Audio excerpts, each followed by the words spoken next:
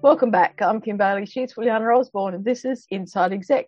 Today, we're joined by Midori Verity from the US, and she's going to talk to us. And for those of you who have been long-term listeners, you will understand how challenging this is going to be for me today, because Midori is going to talk to us about a proven goal-setting framework. And you all know how much I love those words. So this is going to be a great learning experience for me. I'm very happy about that. They all know that too. What I am most interested in, though, let's move along, is about becoming laser focused and self-sufficient obstacle scalers. Now, this is an issue that we have talked about on and off quite often in the podcast over the years, and I am most interested to see how that relates these days given the challenges that we have all had in terms of management over the last few years, that we can now become self-sufficient obstacle scalers.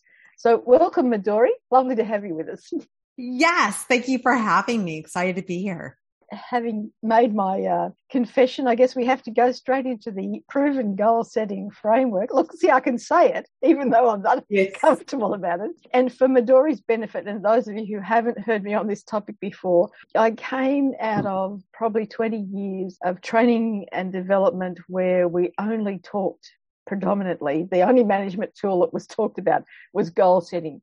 And what I found, and my objection to it, was that it negated the idea of a human intervention, and that goals were often results oriented in terms of the result itself rather than the involvement of the people. So I understand that involvement of the people has developed since that time, but I'm keen to hear what the current setting is for goal setting.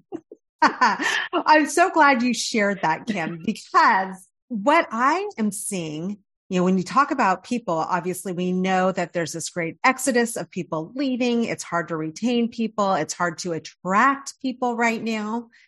And what I have found is that when companies have a comprehensive program around goal setting and around accountability, it changes that game quite significantly. And so talking about goal setting, here's why I'm seeing that. So the type of goal setting, I think, is kind of the key. So it's not just setting some big number that you want to achieve.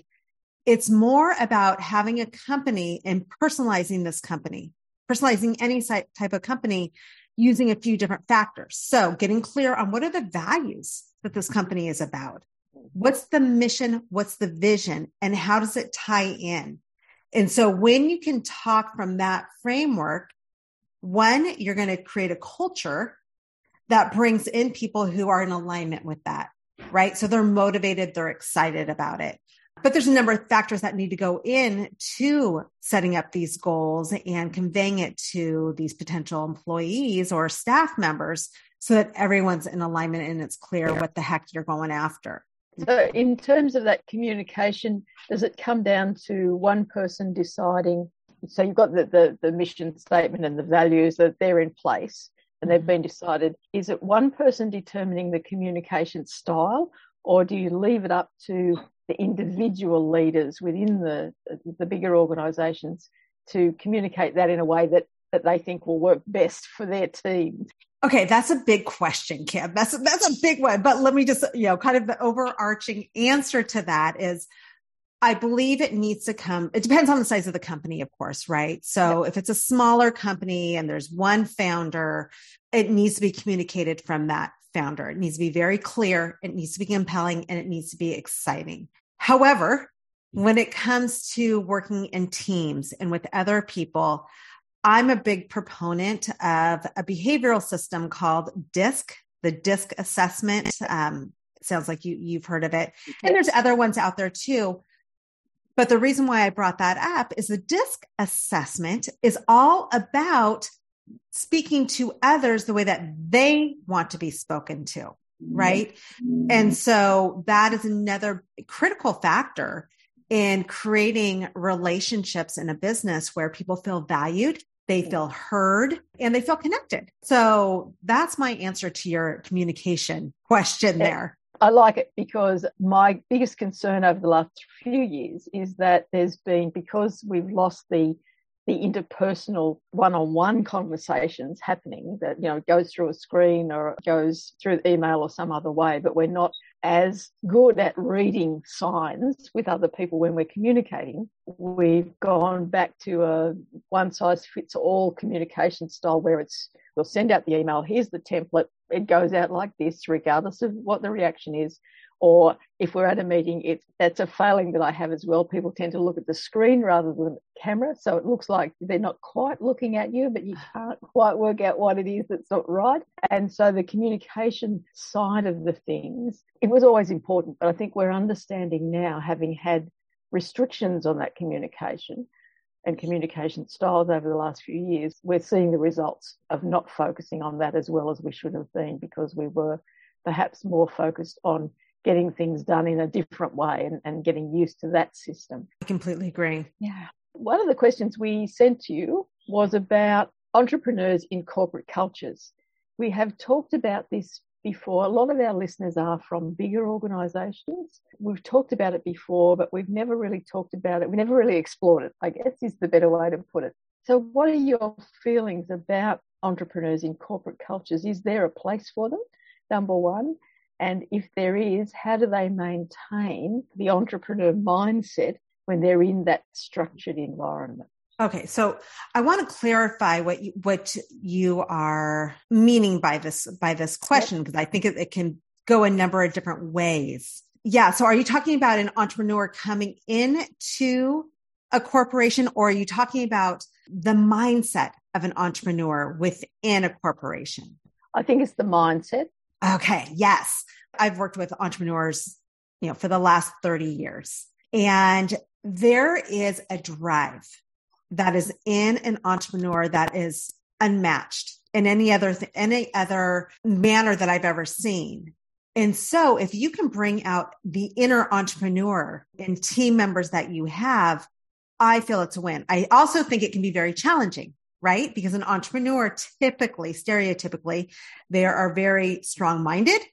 They want to do things their way, and they may not agree with, Kim, you're raising your hand, with the way that someone else wants them to do it. So therefore, how do you still respect and bring out the best in that person who does think like an entrepreneur? Is that right? Is that kind of what you're asking? Yep. Yeah. So the way that I see this is that's where goals come in become more valuable. So if we all know where the company wants to go, they know their big objectives. So whether you're using OKRs, EOS, the BHAGs, or what I use is called the Summit Goals, it doesn't matter. Whatever goal mapping system you're using, it just doesn't matter what the goal setting system is. However, as long as everyone's working towards that big goal and everyone's staying focused on the same thing, there's some room to allow those leaders to play the way that they want to play, as long as they're achieving the goal that was intended, right? So giving them that nuance, letting them kind of do it their way so that their genius is coming out. I think that's such a powerful skill to bring out within those people that are working in your firm, is allowing their zone of genius, which I think we're going to talk about a little bit, to shine and let them play there, because that's where they're the most effective.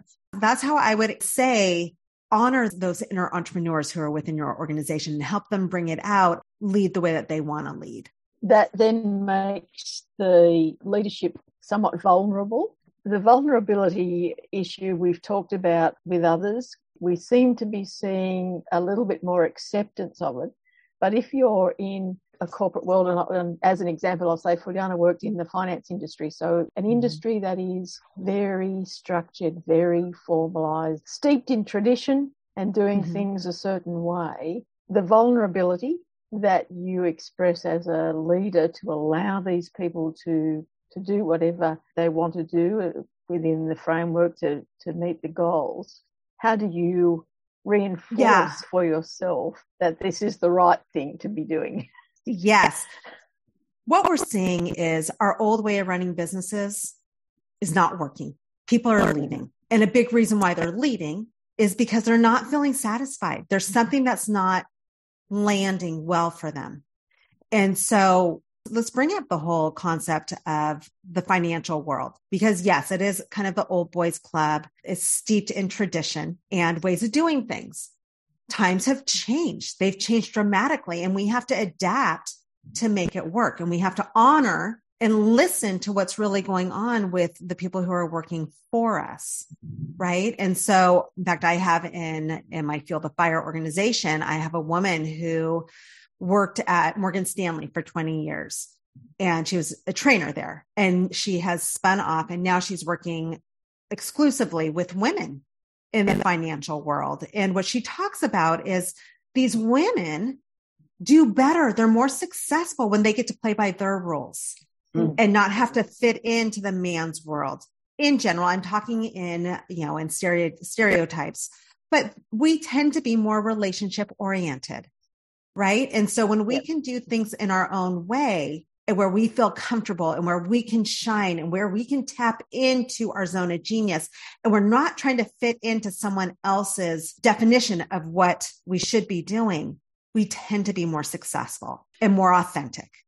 Yeah, because you're bringing a lot more to the organization than what a few people being in a leadership position. Of course, they have a say, but what you're talking about is the ability of an individual to contribute and to keep it within a certain framework. I guess that's where you said at the beginning, the values of the organization and the ethics. So as long as that person, they can do it their way, they come up with the ideas, as long as within that broad, yes, we do it around here, but we're very ethical. This is our values and this is the purpose of this organization. It should work. Right. Yes. And it takes a while to bring in new systems into any organization. The bigger the organization, the more challenging it is, right? It takes some time. But what I'm going to say is when you are very clear and you stick with the values in your missions, in your visions that you state, and you are consistent with those, you're going to create a culture in the organization. Yeah. So when you have these people who come in, who are your leaders, you can't have everyone acting like an entrepreneur, but when you have your leadership team who is behaving more as an entrepreneur, they're taking more ownership of their goals, right? What I have seen when you give that type of leeway, as long as they're staying within what the main parameters of the organization are, what the main goals are, and what the core values are, then you create a culture that is somewhere where other people want to be, and they're feeling uplifted and they're feeling recognized, and they're able to, again, play in their zone of genius, which is the most valuable place to be. We'll take a break in our discussion with Midori Verity. Join us for part 2, where we look at discovering our own zones of genius. For now, I'm Kim Bailey. She's Fuliana Osborne, and this is Inside Exec.